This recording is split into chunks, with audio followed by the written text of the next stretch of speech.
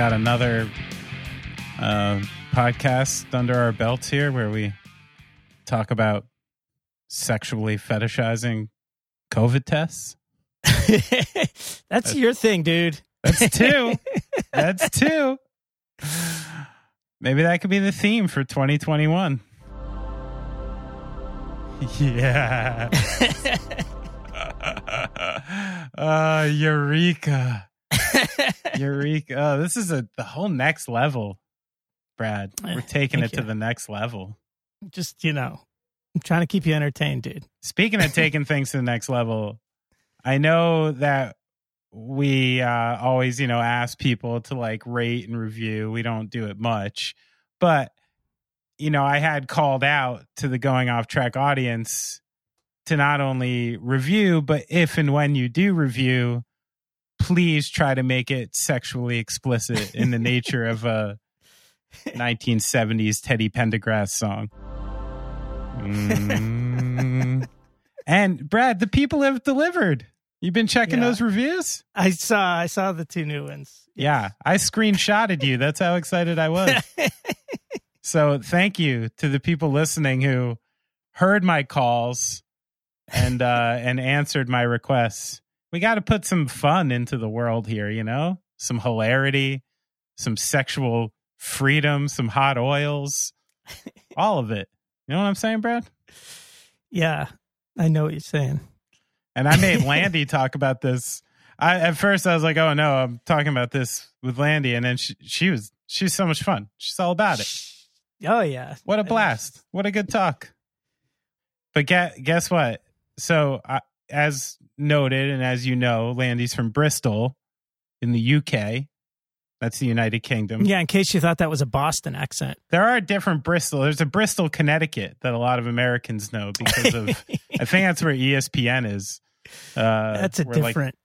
Different Bristol. That's a different accent. It was the same once a few hundred years ago. But anyway, that's a whole nother story. But, Bristol is obviously known for Banksy.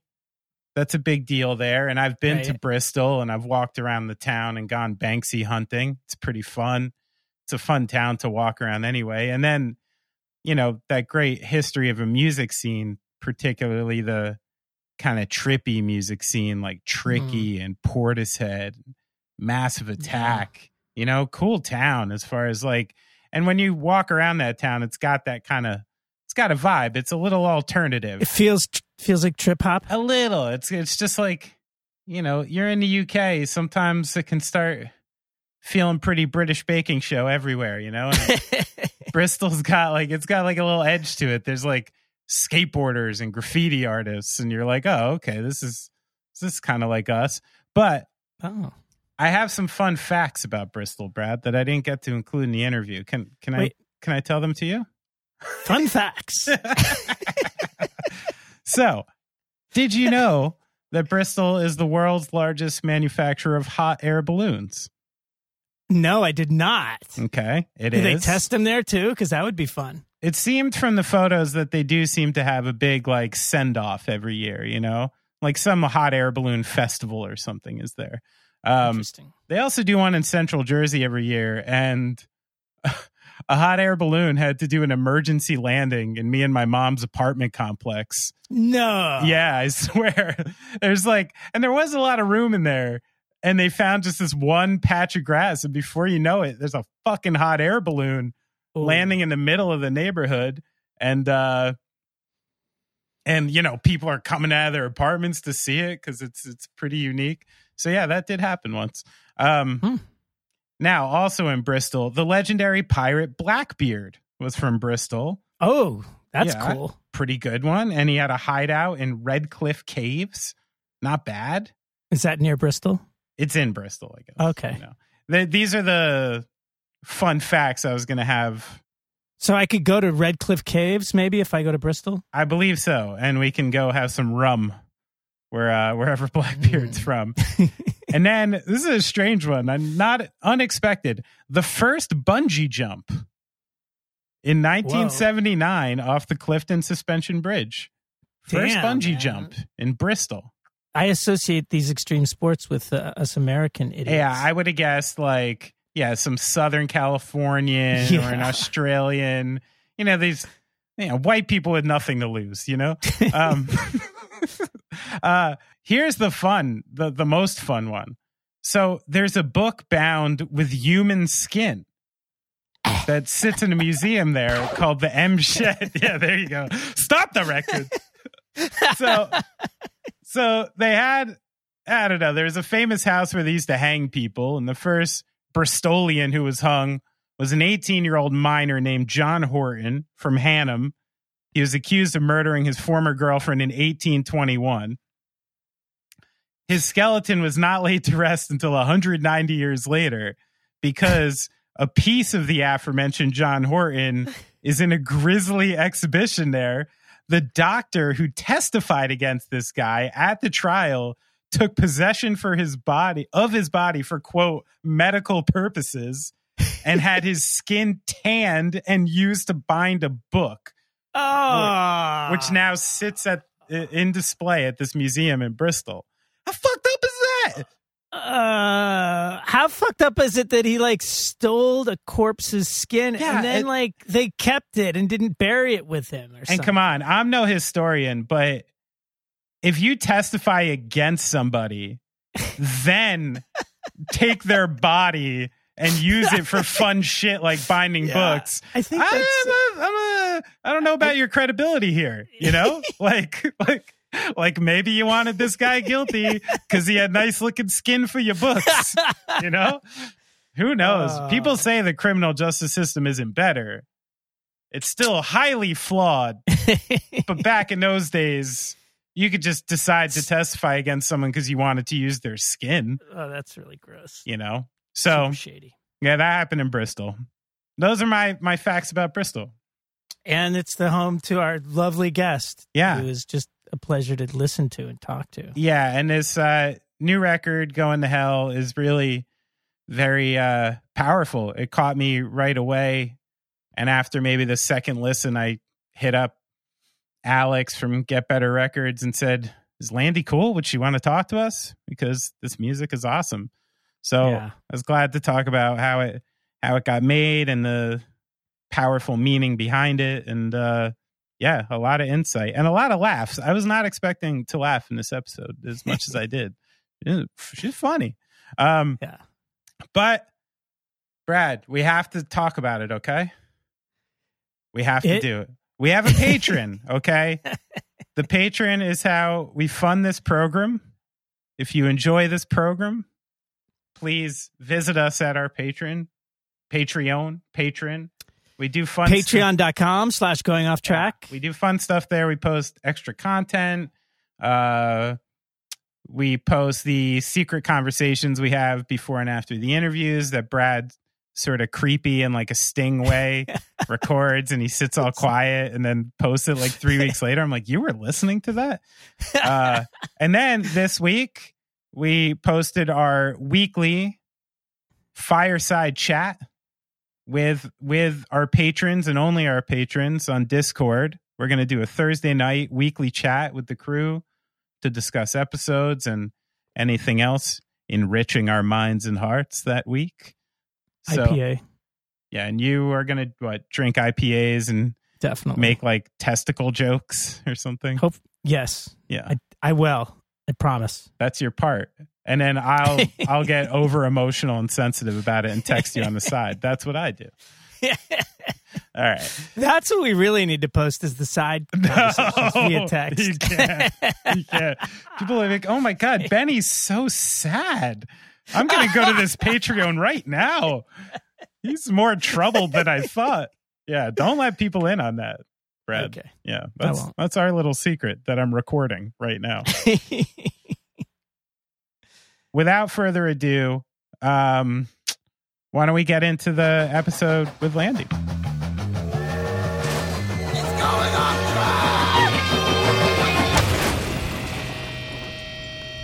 First off, just tell us how to pronounce your name because I was hesitant to say it. Let's start with that because it's Lande. It's Lande. Yeah, you got it. You've got it. You want to know the research I did? I'd love to.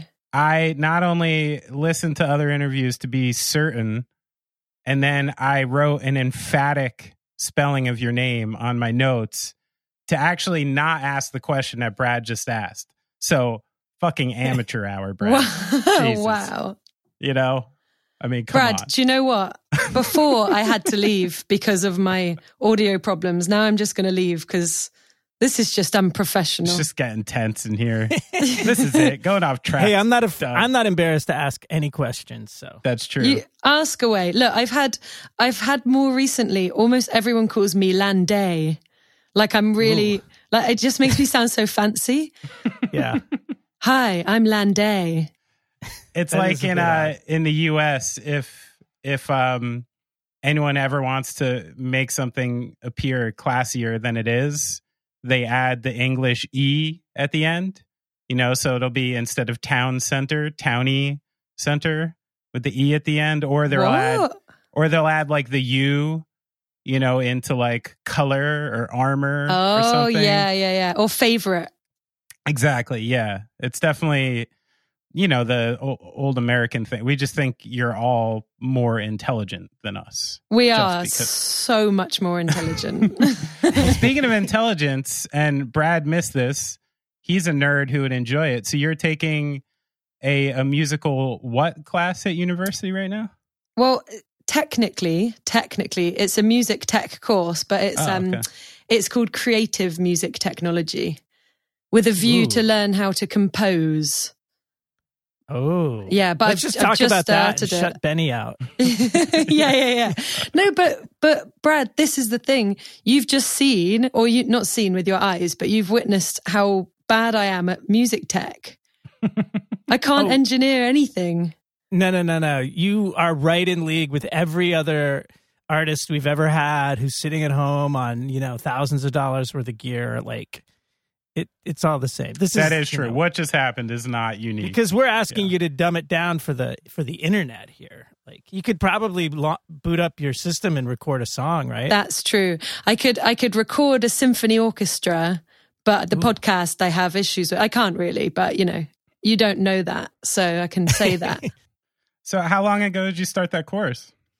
I started my course in October because I'm sure a lot of people were having the same thing where I was just having an existential moment thinking that I was never going to play a show again in my life. Right. And that I can't work. The only other thing I know how to do is to work in a venue and like run shows. Right. So I really started to freak out. So I enrolled myself onto a music tech course, and I must have like bluffed a little bit with how my level of music techiness, because they let me on the course and they really shouldn't have. Fake it till you make it. Exactly. Yeah. So I assume it's remote, right? It's so remote. Yeah. Right. I've been onto campus once, and that was to get a COVID test. Oh, wow. How'd that go? It was great. Yeah. I shoved one of those massive cotton buds right up to my nose, right into my brain, and dug around. Yeah. That was an unpleasant experience. But then they texted me my results less than half an hour after the actual test. Incredible. That's not impressive. So bad. It's not bad. Did you do it yourself manually, or did somebody shove it up there? Yeah, I did it myself manually, like with my own arm. Because that's the new thing, is they're letting people do it themselves. Yeah, I had two, and they got progressively worse, and the second one, I thought she was literally trying to punch it through the back of my skull. Oh, well, God. yeah, didn't we determine that was a sexual thing for the nurse? Right. Remember the nussy? Right. So did you know about this, Landy? There are people, we've talked about it a few episodes ago, but you know, in the year 2020, I've been looking for all the silver linings I can to, you know, convince me that humanity is worthy of existing still on this planet. And one of the things that convinced me that we are is the fact that people are starting to sexually fetishize COVID tests. Where they're like, apparently like the feeling you get when it's like back there, like is funky at first, but then you get used to it and you kind of miss it a little. And then there's all these like YouTube was it AMSR videos, of like, soft talking nurses and doctors administering this COVID test so people can like relax. Wow. And just this concept of human adaptation gives me a little faith in our species, So the idea that some people are getting horny by getting a massive cotton wool bud stuck into their brain restores your faith in humanity. Yeah, it does. I'll tell you why. It's not about the physical act of like a large cotton swab going up somebody's nose and stuff like that. I am fascinated by humans' ability to quickly adapt. Like that's fascinating to me. And the fact that within the first 6 months of like a worldwide pandemic that's like altering the course of history, there's a group of people who sorted that out. And yeah, that kind of makes me happy. I got to be honest. I think it's funny. And I think it's quirky, and funny and quirky things get me by, Do you think that it is a display of humans' ability to adapt quickly, or do you think it's a scientific display of something that we didn't know before as a human race, and that is that there's another G-spot in the brain and all it is that you have to dig around for long enough. Just got to get in there. Yeah. There you go. There's right. No adaptation there. Oh, you're right. The 60s biological. Gave us... Right. It's not adaptation, it's exploration. It's exploitation for some reason. As a feminist, I would like to stand up for this and say, I don't agree with any of this. I don't know why I don't agree, but it sounds so wrong. Noses are universal, man. Anyone could get into this. This is like a universal sexual practice that anybody can have G-spot. Fun. Yeah, the universal G-spot. But this stinks of the patriarchy to me. Absolutely stinks of it. We'll see. I don't know who the... Well, that's Benny. That's Benny all the way right there. The patriarchy. All the way across the Atlantic. If you told me that... if you told me that some creepy cis incel dude is the one who started nussy fetishization, I would believe it. That's a fact. So, all right. So that has nothing to do with audio tech, but you're also you work at a Korean restaurant too? That's true. Yeah, it's called Tuk Tuk. What's the vibe there? The vibe is it's kind of street food. We got a big rice cooker and just making some bibimbaps and some tofu. Sometimes I have to chop like massive hunks of beef. I'm a vegan and I haven't eaten meat since I was like a tiny child. Yeah. And it really shocked me to my very core when I started this job a few months ago. Mm-hmm. But I'm getting used to it. I'm starting to find it really satisfying. Chopping up all the raw meat, which is quite unnerving. Oh, the actual like moving a knife through raw meat you're finding satisfying? Yeah, it's a bit like the COVID test, but not horny, not in that way. Let me shut that down quickly. But in the sense that like I'm exercising my skills of adaptation in that at first I nearly threw up all over this massive hunk of raw beef. And then afterwards, after a few weeks of doing it, I was like, this is my favorite part of the job. Give me more. Oh. Only 2 kilos, really? Should I not do 4? 2 kilos of beef. No problem. It's not enough. So was this restaurant was able to stay open through the pandemic? Yes, because of a naughty company that delivers your food. That sounds a little bit like an Australian marsupial. You know the one. Oh no, you don't have it in. I'm like, suddenly what if they don't have it in America and they have no idea what I'm hinting at? Yeah, I'm not sure. So we stay open because these mateys on their little bikes drive the food around, cycle it around. I'm sure that when it gets to people's houses, it's just so cold.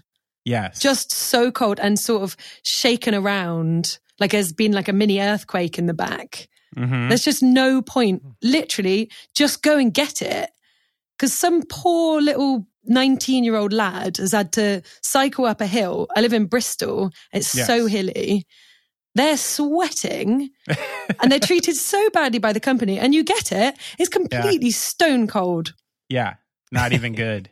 No, it's not good. Like, especially fries, that's insane. Anyway. I spent a lot of years as a pizza delivery man. And yeah, I can assure you, when you're like the fourth delivery on a run, you are not getting fresh food. It's of no choice by the delivery person. It's just by default. But yeah, it's a broken system. I mean, but I went through this just the other day. So do you have a Whole Foods over there yet? Not yet, right? We have one in London. Okay, just one. Just the one. So, Whole Foods has not only been here so long, it's already, been exploited because it was bought by Amazon. And, within the last few years has kind of gotten super Amazon-y. And now the big thing, I guess, is you can get your groceries delivered via Amazon. So when you go to Whole Foods now during the day, half the place are these Amazon people, staring at their phones because, they're scanning the stuff and they need to make sure they're getting the right stuff and packing these special cold and hot bags to, bring it to people.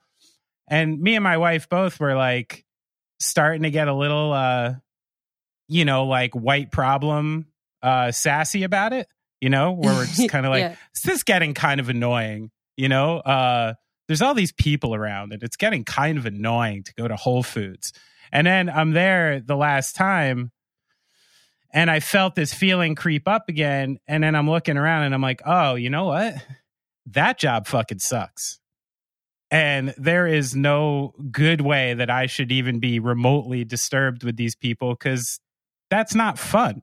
What they're doing right now is not fun. They're not being well paid. So the last thing they need is sass from the other patrons, Oh, yeah. They get so much sass, though, I bet. I bet they do. That is so horrible in every level, isn't it? You're being paid shit all. Yeah. You're getting worked like an absolute dog with no breaks or anything. And then you're getting persecuted by the customers. Yeah. Yeah, who mostly would get paid more than you. Yes. Yeah, that's a dreadful time. So it's a good thing that you're in school and writing records and you don't have to be a delivery person coming up. I know. Oh, I'm so grateful, especially because of the lockdowns. I know they're different everywhere, but like in the UK, the lockdowns have meant that obviously restaurants have closed and, bars are all closed and stuff. And so I guess that a lot of those kind of hospitality jobs have gone. So people have become delivery drivers. That's just like something that so many people are doing. Yeah. And I so narrowly dodged it. I actually got offered a job there's a online supermarket called Ocado. I don't know if you have it there. Anyway, they offered me a job as like one of their like massive van drivers, which I was really excited about because I drive a van when we go on tour. Sure, yeah. And I was like, I can do this. This will be absolutely fine. And then I realized I've got epic claustrophobia and I haven't been in a lift in like 11 years. Oh, no and shit. There's loads of like blocks of flats in Bristol. And so I wouldn't be able to, I was trying to negotiate with the woman who offered me the job if I could like leave leave the boxes in the lift or something. And she just said to me like, what? You're going to leave like 12 crates of water for some tiny grandma to come down and pick up herself. Yeah. And I realized the error of my ways. So I didn't accept the job, but.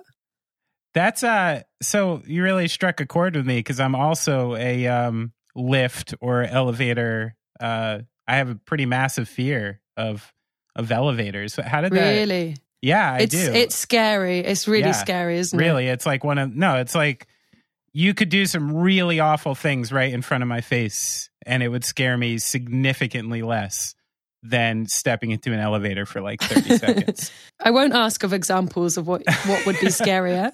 So when did that start for you? And like one of the biggest problems I have is on tour, like you said, you run into like, especially in Europe, you show up to some bizarre hotel where there's like one elevator that's, 3 by 3 feet that goes up. And like, how have you danced around this over your touring years? Well, it's basically what I've done, so I'm totally scared of like confined spaces. Mm-hmm. So it affects me on tour loads because of like public toilets is a massive one. Not being able to like lock the door, getting walked in on by people who don't really speak English and trying to explain like, oh, I'm sorry, I'm claustrophobic, you know. But also kind of being so far away from home that you kind of don't really care that much. Yes. You're like, I'm never going to see them again. So they saw some like horrific things. It's fine, you know. It's way more their problem than it is mine. But anyway, and then you're like, and then when it comes to, I'm giving them a curse, And then when it comes to lifts or elevators, I don't go in them. And then there's been some real annoying situations. Like I think it was the first ever European tour that my band Muncie Girls went on, and I think we were in Austria, and we got back to the person's flat where we were staying, and it was on the 12th floor or like the 13th floor, and I basically had to walk up the whole thing, and absolutely no one in my touring party like volunteered to go up with me because it was an insane amount of stairs. Obviously 12, that's a lot. That's a big one. That it would be an act of pure solidarity that they just weren't ready to offer. And then by the time I got to the top and got into the apartment where we were staying, literally everyone was on like their third beer of this sort of after party. And I was so depressed because I'd completely spent all my energy.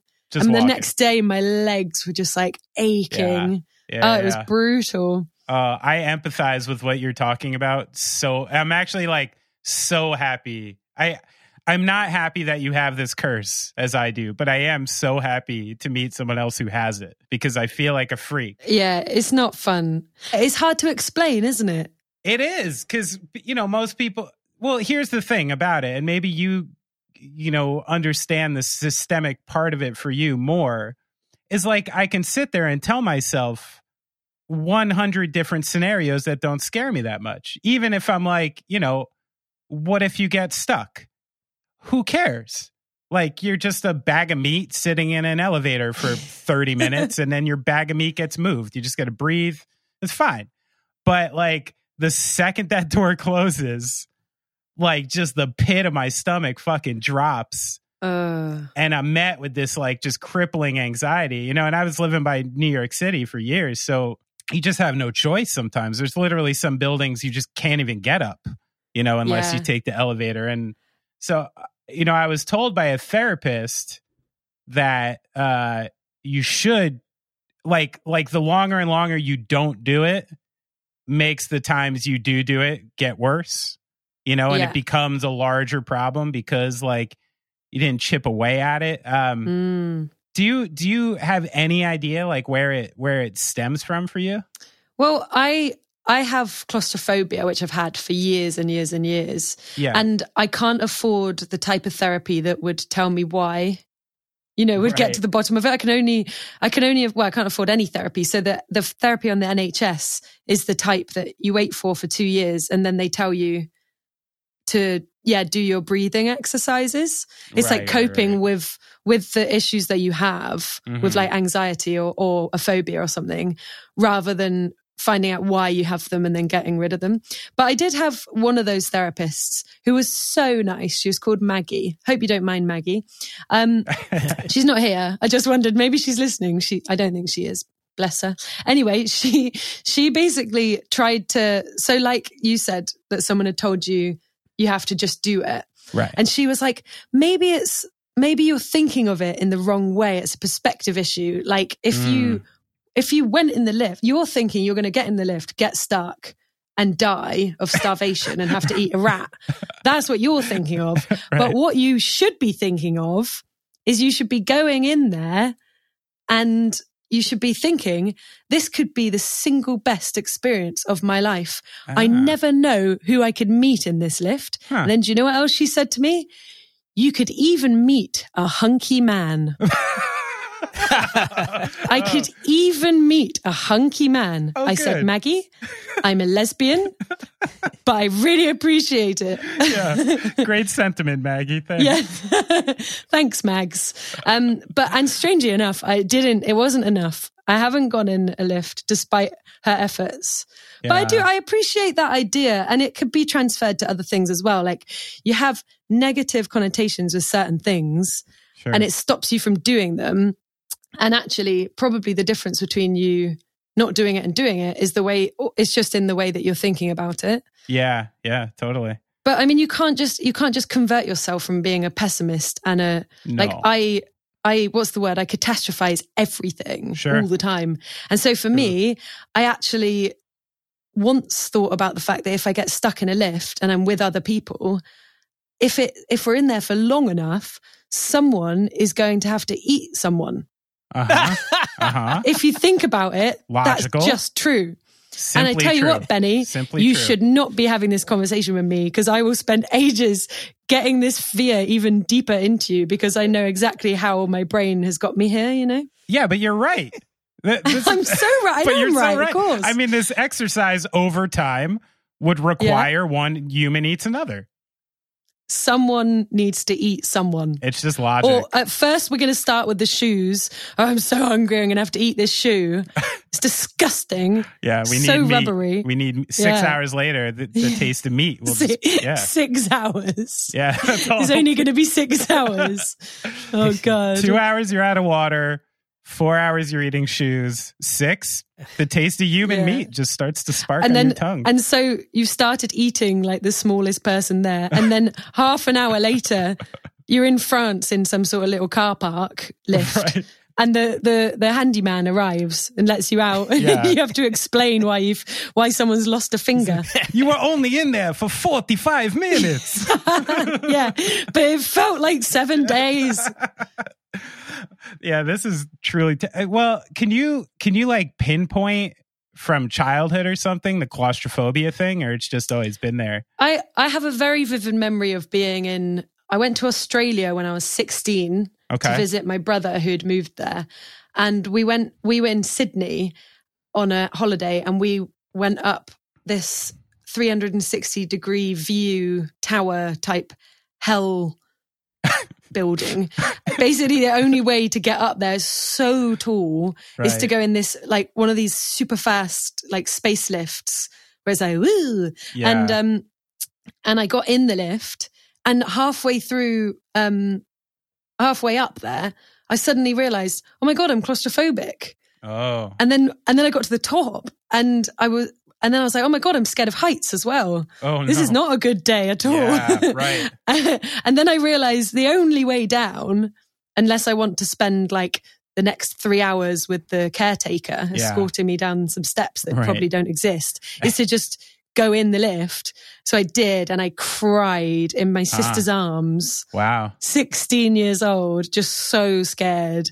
And that's the last time I got in a lift. Wow, that's intense. Which is why I knew it was 11 years ago, yeah. Yeah, wow. It's very intense. That's wild. Well, I think, too, I mean, I think for somebody who's claustrophobic, it's not really a fear of heights. It's just still claustrophobia.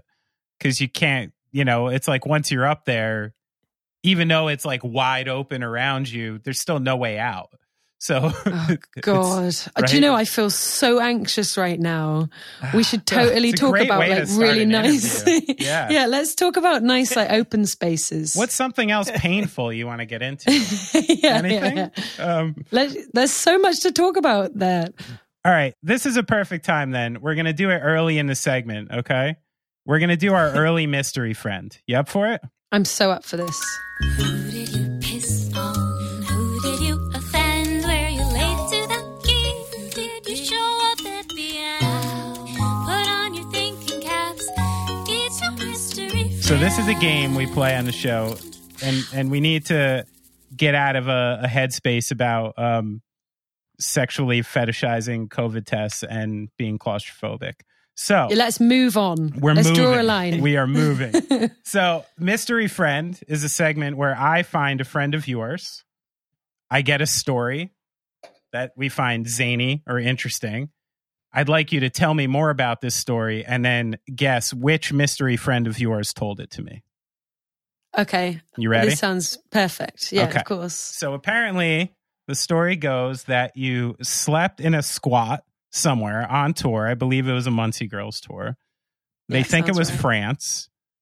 And you were in a squat that had bed bugs, ridden with bed bugs, and you were given baseball bats in case fascists came in the night. No.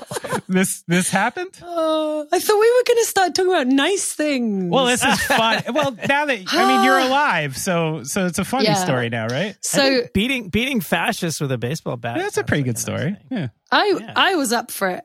I gotta say, I was happy about that. No, okay. So wait, what am I supposed to do? Elaborate on this story? Yeah. I'd like to hear what I think at first I need to tie up some loose ends and some crossed wires. Okay, because this game of whispers has gone a bit far. No. So actually, what happened was it was on the same. This is an amalgamation of 2 nights, possibly even that happened in a row. Okay. So we basically toured in France for 2 weeks. Oh wow! Only France. That's hard to do. Absolutely horrific. Yeah. No. I really liked it because I was still drinking then and I was drunk all the time on cheap wine. Right, sure. So I loved it. I didn't mind where we slept. I thought it was fun. But one of the nights we stayed in I'm struggling to think how to describe it. It was in a venue, but there was a couple who owned it and lived above it. Okay. But it was like it was basically in a village. And so the only people that came to the show were just the people who lived in the village because it was just their social time. Right.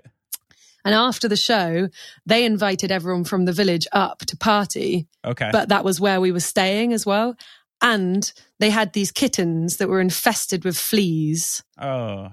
And all the bedding was infested with fleas. So that's what I think the bed bug thing comes from. Okay. So it was actually fleas. And then I think it's just fleas. Yeah, Don't worry, it's just fleas. Yeah. harmless fleas. But I was really drunk, so I was embracing all the locals as you do and practicing my my middle school French on them all. Of course. And I think the other 2 guys from my band were slightly less partyish at that moment in time. A little less enthused. They were just tired, bless them. They just wanted to go to sleep. And they were like these 60-year-old sort of drunkards waking them up. Trying to party, yeah. Trying to party on them. And then the next night, let's call it the next night, we stayed in a venue, but it was like a cultural centre. It's called like a cultural liberté centre or whatever. Okay. And we slept in the back room. And they said, oh, just to warn you, like this is because this is a left-wing space, there are quite a lot of neo-Nazis in the town. And it has been known that they'll just bash the doors in and they will just bash everything down and they'll beat you until something stops them. Oh my God. Oh. And they were like, but don't worry, because we've given each of you a baseball bat to put under your pillow. Oh my God. And we were like, wait, so we might be come at in the night. Yeah. And so literally just none of us slept a wink, obviously. I just remember like gripping my weapon, just laying in, like just awake. Wow. Are you sure that somebody wasn't just trying to like pull a joke on you? I mean French neo-Nazis? Yeah. Is that really a big thing? I would think it definitely France has is. fascism for sure. Sure does. They do have fascism, but Jesus. You get out of the cities anywhere in the world, man. Right. There's rednecks everywhere, okay? God. Even in France. Especially in France, you know? There's no reason why not in France. It's a scary country if you've not spent much time there before. It is. It's a tumultuous place. Wow, tumultuous. That's a great word. Oh, I impressed an English person. Oh my God. My mom is rolling over in her grave so happy that I just impressed an English person with a word. That's awesome. So this night went without incident, I suppose? Well, if you're saying that that's not an incident, then yes, it did go without incident. No, we didn't get attacked in the dead of night in our beds, but we did think about all the ways that would go down. Yeah. Like, did you have a plan? Like a game plan. Somebody is by the door, somebody hides in here and does a sneak attack. Like, I think our plan was to sort of sardine, safety in numbers, and just be like, look, we're already a very tight group. That's just the way we function. And I think we were on tour with a Parisian band. I think we would have put them closer to the door. This is your problem. They were all sort of grown men. Right. And this is a good few years ago. We were still in our early 20s, still saw ourselves very much as children. Right, sure. And they were these sort of grown men taking us on tour in their rattly van. Okay. And we thought, do you know what? We don't even speak French, let alone have we ever fought a French neo-Nazi with a baseball bat. And as much as I was incredibly up for giving that a go, I don't want to be the one to sort of gauge their strength and cunning at the front of the battle line. So I reckon I would have put myself towards the back, but not too far back because there are no windows and I'm claustrophobic. Right. So that's another issue with that scenario. Yeah, that's true. You're the last one to get out then. All right. Well, we can't get back here. How did we get back to claustrophobia? We were supposed to move. It always comes back to claustrophobia. It always comes back to neo-Nazis in France, It always does. So, all right. So, any idea who would have told me this tale? Well, it had to be someone who was there. Okay. So here, I'm going to throw a caveat at you, okay? I think the person who got me this story may be telling it by fable. So I have a follow-up statement that I think will give you a clue as to who it is, okay? Okay. So I don't think this person was there.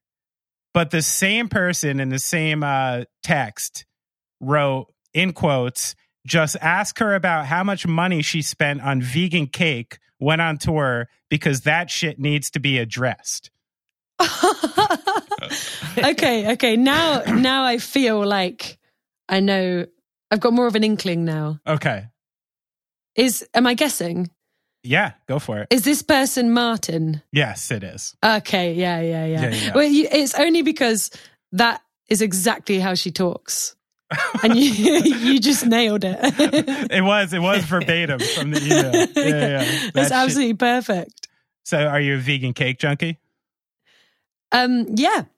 Junkie is almost not a strong enough word. I know. Do you know what? I'm being hard on myself. I've cut down a lot in the past week, but that is just because I've been sort of trying really hard to eat more sort of unrefined sugar. I think I saw an incriminating tweet of yours this morning. Oh, God. About sweets and pastries that I believe you posted. I'm just trying to make myself feel better. Okay. I may have tweeted something with some sort of pastry goods. That's such bad luck, isn't it? I mean, I hate to call you out, but you tweeted that about 3 hours ago, and it literally looked like the Great British Baking Show in that photo. Those pastries haven't even been digested yet, and I'm still trying to lie about them. Oh, that's awesome. Well, I'm with you. Like, food is really. I am. Oh, food is like up there with me with drugs, alcohol, coffee. Like the level of addiction, emotional connection to it. Like all of that is like just as real as anything. Yeah. I heard from some probably incredibly reliable source that sugar is more addictive than crack cocaine. Wow. Now I'm saying it doesn't seem so likely. Well, I mean, listen, it could be more addictive, right? Just one of them kills you way faster if you get addicted to it, right? Totally. I mean, this is probably based on a study beyond my knowledge about neurons Okay, yeah. And as long as you're not tweeting the evidence, it's easier to cover up if you've had sugar, like if I've had a bit of crack before this interview. Well, actually, you haven't spoken to me before, but if I've had a little bit of crack and then chatted to someone, they're more likely to be like, you had some crack this morning? Whereas if I've had some sugar and then I chat to them, they're not going to be like, have you had some custard creams this morning? Because you sound a little bit, oh. So I think sugar's probably more work friendly. Yeah, I think you could be a functional addict of sugar a little easier than crack. I am a high functioning sugar addict. There, I've said it. I feel so much better. I'm super addicted. Yeah. Clean your soul. I eat so much cake. Like Martin's right. I eat so much cake on tour. And not just me. I'm one of those addicts because I've had to quit everything I've ever loved because I get way too addicted. Yeah. So I don't drink, I don't smoke, I don't do anything. I don't even drink coffee anymore. Wow. Because I don't allow myself it because I don't know when to stop.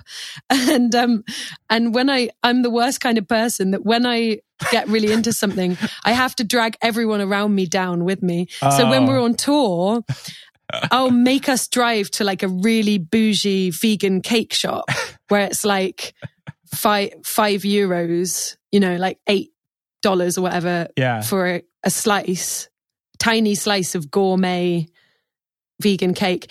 And obviously I'm like, no, everyone has to get one. Don't make me feel bad about eating this posh cake. And then everyone's had like a really bad tour where they feel really grotty.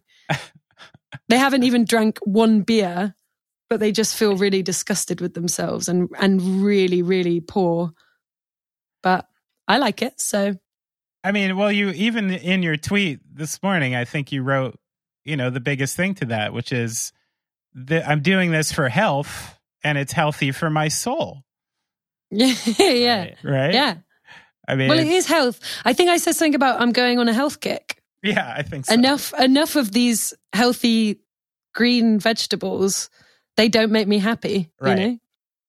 Eat the cake. It sounds like if you cut out cigarettes, coffee, booze, drugs, eat some fucking cake. Like, you got to have something in your life. Jesus. You really have to have something. I mean, well, all right. Well, none of this so far has had to do with music. And I guess that's what connects us and something that you actually do need in your life. Claustrophobia connects us. We've gotten to that. In a more metaphysical level, yeah. I'd like to explore that. We could talk about it for a while because I've had some. We're not getting back. Why do you keep dragging me back? Sorry, I'm dragging you down, Landy. Come on. Sorry. So your new album, right? You have an album. I told your PR folks on the email that we must speak about it, right? We must mutter it. So, at first I was wondering, where the songs came from, but I saw that you had put the record together even prior to quarantine, right? Down in Australia. Yeah. What was so I was wondering, like, just where these songs initially stemmed from? Like, were they always meant to be this record? Yeah, I think so, because I think it was kind of a timing thing, really, where Muncie Girls weren't doing much. Like, we were having a year off, right, to kind of, do our own things for a bit. And you were doing that pre-pandemic anyway. Yeah, exactly. Okay. So it's actually turned into the longest break ever seen in history. Longer than we wanted. But yeah, those songs, I think those songs are quite different anyway, to Muncie Girls stuff. But just through timing, it just meant that they were always going to be, if I'd have kept them for Muncie Girls, they would have ended up being quite old before we'd put something out, which is never a nice feeling, You want some fresh stuff. And what was the process? So you went all the way down to Australia and you played everything yourself, huh? Yeah. Well, I was on tour there. Okay.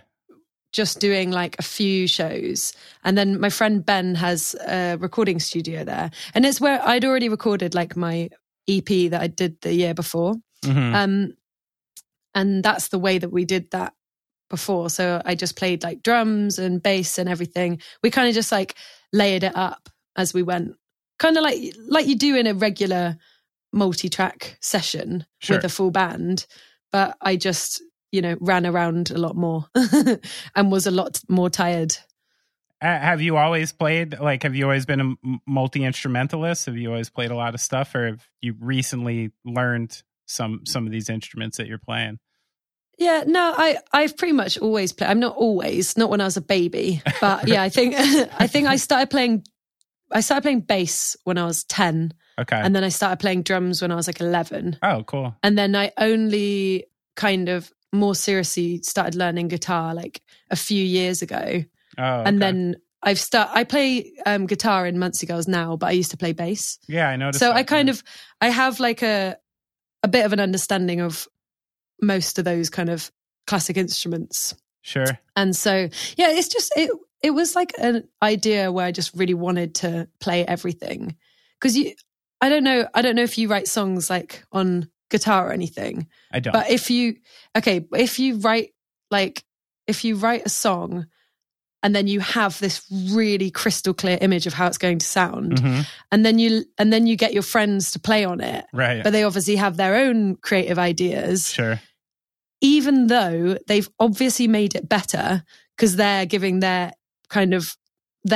more expert input on their instruments, you're going to like it less because you wanted what you'd thought of because it's your idea. Sure. You know? Yeah, and so I liked the idea of just having this one record where I could just be like disgustingly controlling and just make it, exactly how I want it. Yeah, yeah. And so I indulged massively in this sort of narcissistic project. But it was fun. But yeah, I think that's okay. I mean, you can do both, like you don't like Prince is a great example of somebody who was invented by that, like nobody could be on a Prince record, or if they were, they had to play exactly what he wanted them to play. Right. Mm. But I think there's a lot of artists that can go back and forth and do both. And the results are slightly different, but you get some really innovative stuff when you kind of do every instrument. Yeah, I think as long I as do. You don't have to. Yes, that's the thing. I think I enjoy collaborating with people, and in retrospect, after doing it where I'm just recording everything myself, I think I did just miss kind of playing with people and sitting back and actually being able to hear it and having a bit of perspective during the session. Because while you're doing it yourself, you're kind of, luckily, like it was a collaboration in terms of me and my friend Ben, we would bounce ideas off each other and he would give me feedback as I went.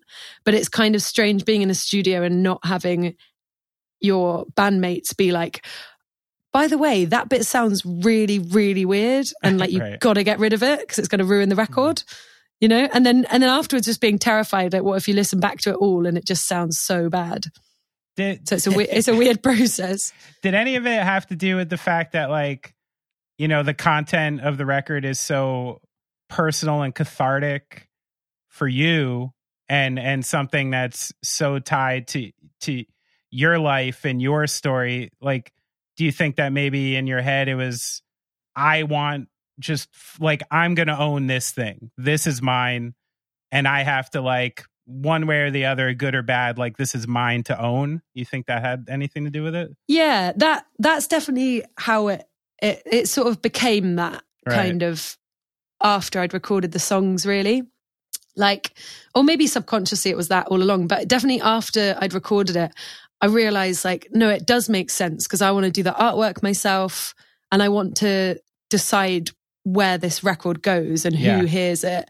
And I think like there are certain songs that, like, for example, with Muncie Girls, we have our audience and it's not a massive audience, but it is what it is. Mm-hmm. And I didn't want to just put my songs into that audience's hands, right? Because this record is like a queer record, and I wanted to kind of be able to, I guess, like in a way, finally like approach a scene that I've admired for a long time, but because I wasn't out, I didn't sort of.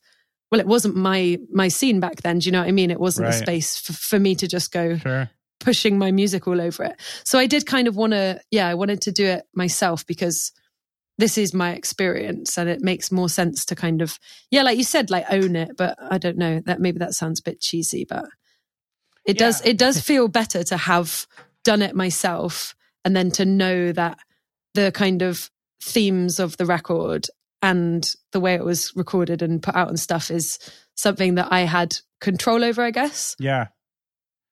And going into it, I mean, I know you had come out to family and friends or prior. I don't know actually, but I had. No, that is true. Okay.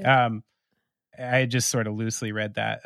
So when you were going into this, what was your level of confidence? Like, were you 100% confident, like, this is what I want to do and what I want to say and how I want to say it? Or was there a lot of reticence and questioning and reapproaching, like, how you want to do it? Well, I don't know. I definitely didn't think that much about it. I just thought, well, I've already come out, and right. I might as well do it in a bigger way, and make this record, and make that the theme of the record. Sure. Because it's like a big moment in my life, even though it doesn't really feel like it, but it is. And so it's quite a good thing to actually document, I guess. Uh-huh. And also I really wanted to make it really clear that that's what this record was about and be open about my experience of it, just in case there were kind of any people who felt the same way I did before. And I didn't have enough kind of people to kind of turn to or hear from afar about their experiences without having to engage with it. Sure. And I didn't have enough of that. So I thought if I could add to other people's kind of awareness of what it's like to come out, especially like since I'm already in a band. Do you know what I mean? Like it wasn't like nobody had heard of me. It would basically, in my head, I was only going to be putting a record out to a few people. Half of them would have heard of Muncie Girls, half of them wouldn't, but never mind. But I don't know, I definitely just didn't think about it that much, because actually since I put the record out, like quite a few people have said that they really like it, and I had no idea that would happen. Oh, okay. So yeah, I guess it didn't really feel like a big deal before, and now I'm like, ooh, interesting. Do you think, like, say if you got your hands on a piece of music or a record with someone's story being so clear, do you think that could have lended you a hand when you were a little younger about getting to the point you got to, maybe a little earlier in life or something like that? Yeah, definitely. Yeah. Like when I was younger and like getting into bands, literally the only like exposure to like queer culture that was kind of not a negative kind of portrayal was Buffy the Vampire Slayer. Okay. And the kiss in Cruel Intentions. Right. Okay. And that's it, Right. Everything else was like horrible homophobia. Huh. And there was just nothing else that was on my radar. Yeah. Apart from when I got a bit older, I guess there was like Sleater-Kinney were my favorite band. Okay. But I do think, I think more in terms of like one person's experience, I didn't really have that much awareness of anyone, really. Sure. And even that Cruel Intentions kiss is sort of a male porn sort of vibe anyway, isn't it? Well, absolutely. Yeah. But you don't really know that when you're a kid. You're just like, what am I watching? Like, Denise Richards. Okay. All right. So this leads to we do something on here called Mystery Question every once in a while. I didn't get the person to record it, but I have a question from my Aunt Leslie. Now, to give you a little bit of context, my Aunt Leslie has been openly out and gay since 1975. And that is so cool. And quickly for context, I even called her yesterday to make sure I was getting the story right because of how fantastic it is. In 1975, she was living in New York City and was part of a bisexual women's group. And she was asked to be the spokesperson for this group on a daytime cable show hosted by Barbara Walters and Hugh Downs called Not for Women Only. So she was asked to be on this cable access show, and she essentially came out on the show and was asked by Barbara Walters, like, this is a strange way to come out. Like, why did you do this? And she's like, well, I'm going to have to tell my parents now. And then she came out to my grandparents between when the show was filmed and when it aired to make sure that give them a heads up. Exactly. To make sure my grandmother didn't find out on TV. So And now, she's been married a number of times in different states and, has been, like I said, a lesbian for 50 years. And she had a question. Once I told her that I was going to speak to you. And usually I get these recorded, but I didn't have enough time with Aunt Leslie. She was wondering, why did you choose this way? She was wondering, why did you choose to take your experience public rather than private? Well, yeah, that's a really good question. I didn't come out to my mum through putting a record out. Right, yeah. He was going to hell, Mom. Yeah. Right, I've done the press release. Now I need to run over to her house and tell her. Yeah. But I do think that, what she did, that's so brave. And that's a completely different time, different kind of cultural backdrop. Yeah. Which is to me, that just seems absolutely incredible. And, it's not in any way the same now for me. But I do think there's a little bit of, I worried about coming out my whole life. Mm-hmm. I put it to the back of my mind. I ignored it and did all the things that I could to kind of try and make it go away so I didn't have to come out to even myself. Yeah. And then now that, because I'm 27 now, and which I know isn't late for coming out. Some people don't come out until lots later. But I thought, if I've waited this long, fuck no, am I going to do some really half-assed thing where I'm just drop it into conversation. Right. I might as well take it on. I might as well make a thing of it, and also just not. I don't know, just not kind of. I think if I tried to slide it into my music, oh, by the way, now I'm a queer artist. Right. I don't think that people would pick up on it so much. Do you know what I mean? I kind of I understand certain amount about music press and magazines and the way people perceive music.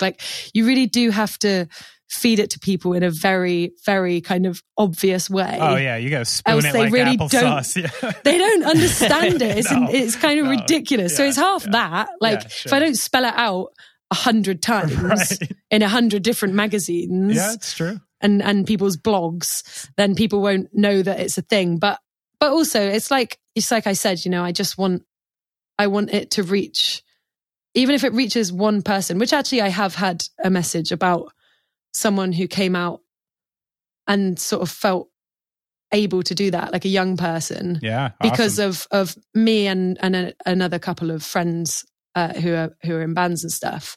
And that's the reason there, really, because it does feel amazing to be able to share an experience that's valuable to other people. Yeah. Especially because, like I said, I had a real lack of that when I was younger, and not even just younger, until a couple of years ago. Right.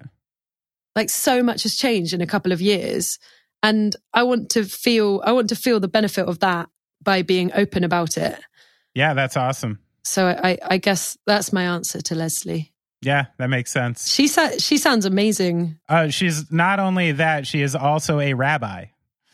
Wow. And also a 2-time cancer survivor. Oh my God. Yeah, she's punk as fuck, man. She's good. And she's in the Avengers too, right? Yeah. Apparently so. Yeah. Oh, that's so cool. Yeah, she's awesome. Well, thanks, Aunt Leslie, for the question. And the thank you, Aunt Leslie. The reference. I called her yesterday to just make sure I got that story right, because I knew it was so much fun. Well, fun for me now. I'm sure challenging at the time 50 years ago. But yeah. So the thing that I'm sure you mentally prepared and went through a lot of situations that could happen or did happen, when you're prior to coming out, and I'm sure some of it is what you expected. What's something you maybe didn't expect that's come from the experience? Well, I mean, I hadn't really thought about it that much, to be honest. Okay. I kind of just... I gave you too much credit.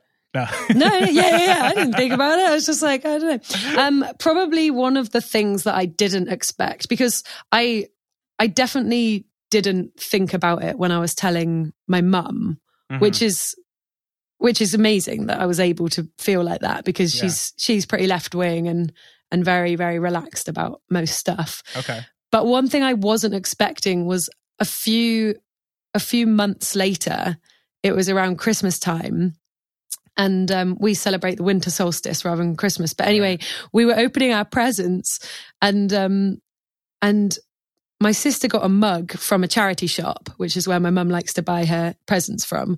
And hers was like this really nice, like nautical themed mug with like ropes and kind of like, you know, different knots that you make if you're a sailor. Okay. You know, really nice mug. Like, oh, here you go. No, you like sort of that sort of stuff.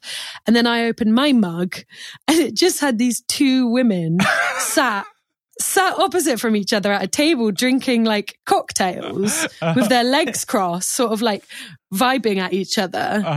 And I was like, well, what the fuck's this about? Yeah. And she was like, I looked over and she was giggling, and she said something like, I thought you'd like that. And I was like, and we hadn't really spoken about, cheeky, you know, the fact that I'd come out. Yeah. This is the thing. Like it made me feel weird, but I don't think she meant it that way. I really think she just genuinely thought I'd like it. Yeah. You know? Yeah. Just like that was her trying to show her support. Like a silly little you like goof women. like that. Exactly. You like women and you like decaf tea. Right. So I thought you could sip from the women. Yeah, you'll probably wind up at a cafe one day. Yeah. yeah. But that was one of my unexpected moments. Yeah, that's a good one.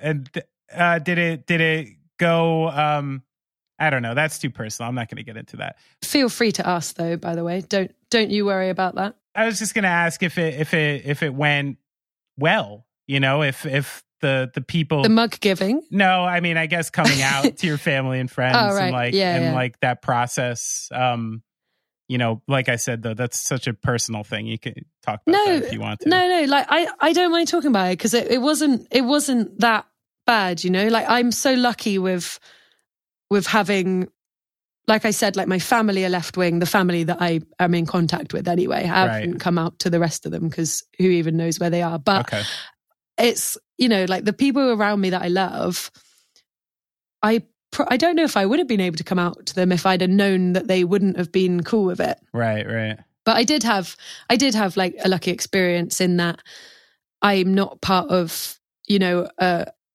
kind of family that feels any sort of way other than cool with people's sexuality and people's, you know, lifestyles or whatever. So yeah, it was actually totally fine. There were a couple of times when I kind of projected my nerves about it onto the way people acted, but actually I don't think that, in retrospect, I think that people were just dealing with some new information and not actually, no one was really that bad about it. And I think that, yeah, basically years and years of building it up in my head, when actually people were like, oh, okay, cool.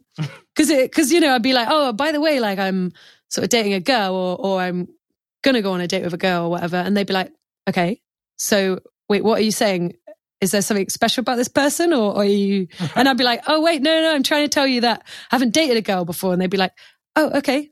So, okay. You know, like that's probably more likely the reality of telling someone that you're gay if they're a cool person. Right. Or not a cool person, but you know, if they're not a homophobe. Yeah. Just have no. They're not going to be like, oh my God, seriously? I need to sit down. Yeah. Were there any people who were just like, yeah, we know? That's what I thought people would know, because like I said, like my favorite band's always been Slater Kinney. And I skateboard. I've always skateboarded. I've always been vegetarian. Yeah. Well, I don't know what else I can really give off that's going to show that. But nobody really seemed to, or maybe I think a few people knew, but they didn't want to be like, I knew that, because it's kind of not really their place to have known before me. Were you dating like all through these years? Yeah, well, I've always dated guys. Right. Until I sort of started coming out to myself and then to other people. But yeah, I've always just dated guys. So I do think it was definitely news to tell people that not only was I dating girls, but I'm actually gay. So it's like, oh, okay, that's different. Yeah. I saw in the press release, you made it a point to say this isn't a dig at all Catholics, the going to hell quib. Yeah. Do you personally have faith? And like, what's your background with faith, and where is it at now? I don't personally have faith. I reckon I'm agnostic though, because I definitely don't have any issue with religion as such. And I think that people have their own faith, and like, I 100% respect that. And I think that the song Going to Hell is more about like the idea of Catholicism and the institution of it, and the way it makes people feel as an institution and as a kind of historical and oppressive kind of religion that has over time racked up its share of atrocities, as with most religions. But yeah, in terms of individual people, I think it's really, really fruitless to come across like, I just didn't want people to think that I was trying to say all Catholics are homophobes, because I haven't met all Catholics at all or quizzed them on their views.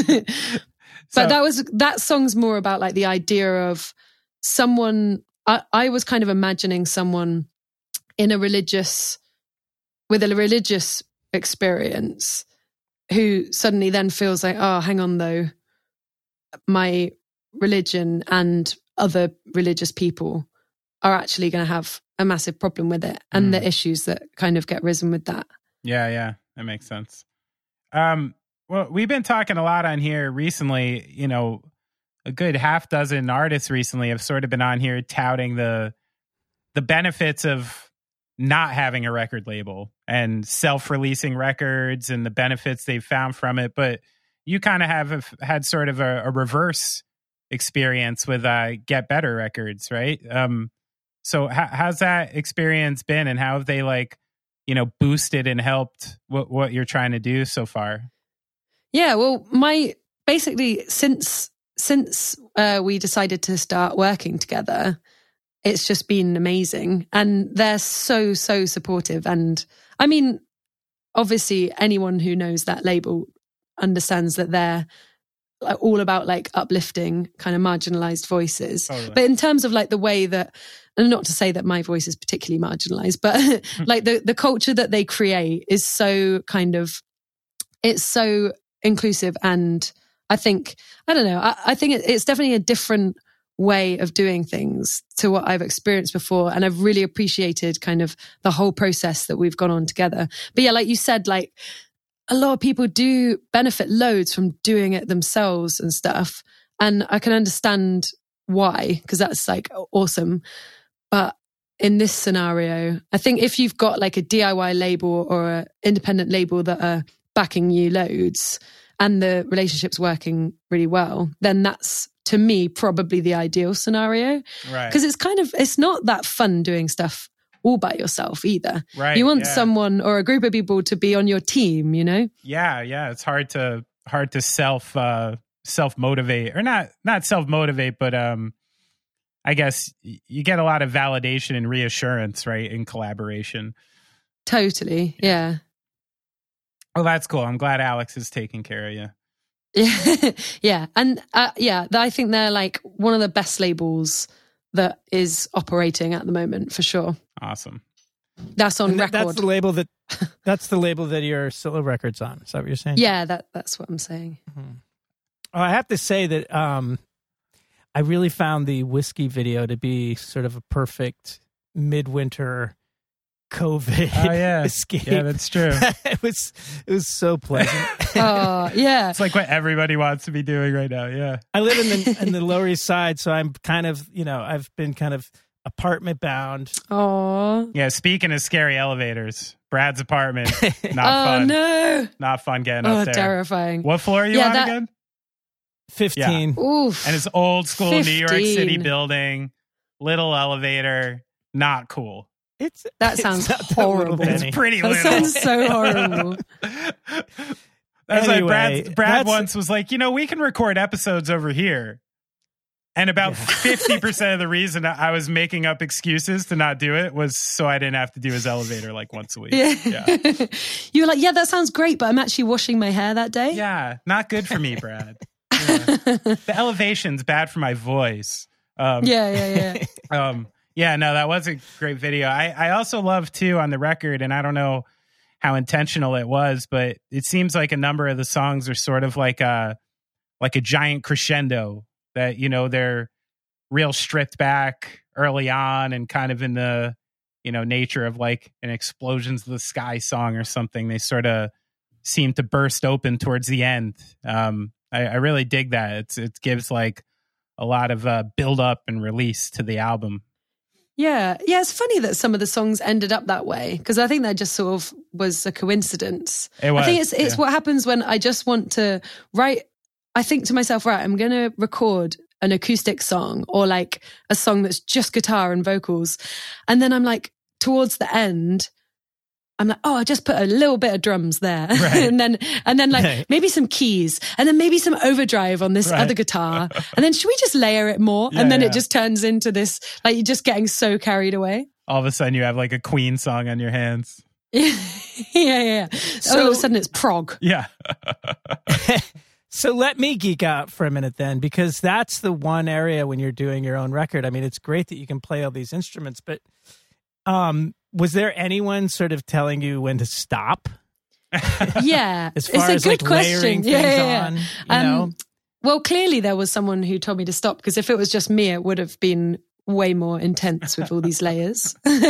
My friend Ben David, who recorded it, he produced it. So he was saying like, you know, this would be good here and that would be good there. And I think it's so important to have someone else to kind of bounce ideas off and just to be able to hear it. When you're playing something, it's like, oh man, this sounds so good. I'm going to put even more chorus, even though it's already drowning in chorus. Right. But someone else is like, that sounds disgusting. You're being so self-indulgent. Like you do need someone else to, you know. Oh yeah. And there's this huge danger that I've experienced myself, even though like I know better. You know, I've been an artist and a producer, but still when I do my own stuff, if there's a particular track or an instrument that is just not working and I know it's not working, I'll mix it in like really low because I can't let it go. Right. You know what I mean?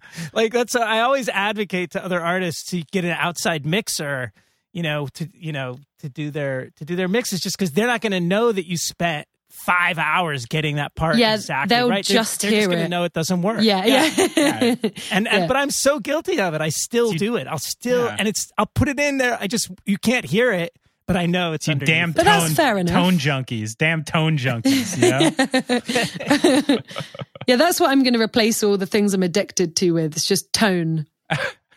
That's good. You got to know it's not going to kill me. Brad, you can't do it. I've actually gotten into fights with the opposite, where I'm like, can you please take the drums out of this song? And I'm a drummer, where I've just been like, listen, like what's happening right now reminds me of like 70s theater rock. Keep it broody. You know what I mean? Keep it chill. Like, I don't want to put dun or like something like that in here at the end. I don't know. It's so hard not be self-indulgent. You're one of the only musicians to not want more of themselves in the recording. I've not experienced that much before. And maybe the only drummer, probably. Probably the only drummer. I didn't want to say it, but definitely the only drummer. I truly believe in service to the song. I really do. I know it's like, I think it's trite sometimes, but it's just the idea. That is so noble. Thank you. I think so too. Okay, less noble now you've said it's noble. Oh, right. Nobility is always not coming from the person who is noble. It's hard to be noble as an American, you know? We're just gristling at the mouth. It's really difficult. Especially these days. Yeah. Why don't we finish up with I've been asking most people for 2021 if there's any sort of book or film or podcast you could recommend that's helping you get through these times and keep a positive outlook. I mean, apart from 2021, apart from Buffy the Vampire Slayer, which I'm watching from the beginning, and simultaneously I'm watching Seinfeld from the beginning. Okay. So when Buffy gets too scary, I just go back to Kramer. Apart from those things, maybe you were looking for something more, relevant to now. I'm a big believer in comedy filling the soul. So. Oh, for sure, yeah. But there is also, because all I'm doing is watching telly at the moment, as I'm sure is everyone in the world. But there's this program in the UK called It's a Sin, and it's really, really good. It's the person who fronts the band Years and Years. They're a pop band. Okay. And they're the main character of this program that's set in the 80s. And it's about the AIDS pandemic and how it hits London. Oh, wow. And it's done really well, and it's really good. Interesting. So I'd recommend that. I'd definitely recommend that. That's a good one. Cool. Well, hey, thanks for staying on so long with us. And I love your album. And I wish you all the best coming up. I hope everything goes really well. Thank you so much. Yeah, thank you for having me. It's been lovely to chat. Take care. All right. Thank you. Bye. Bye.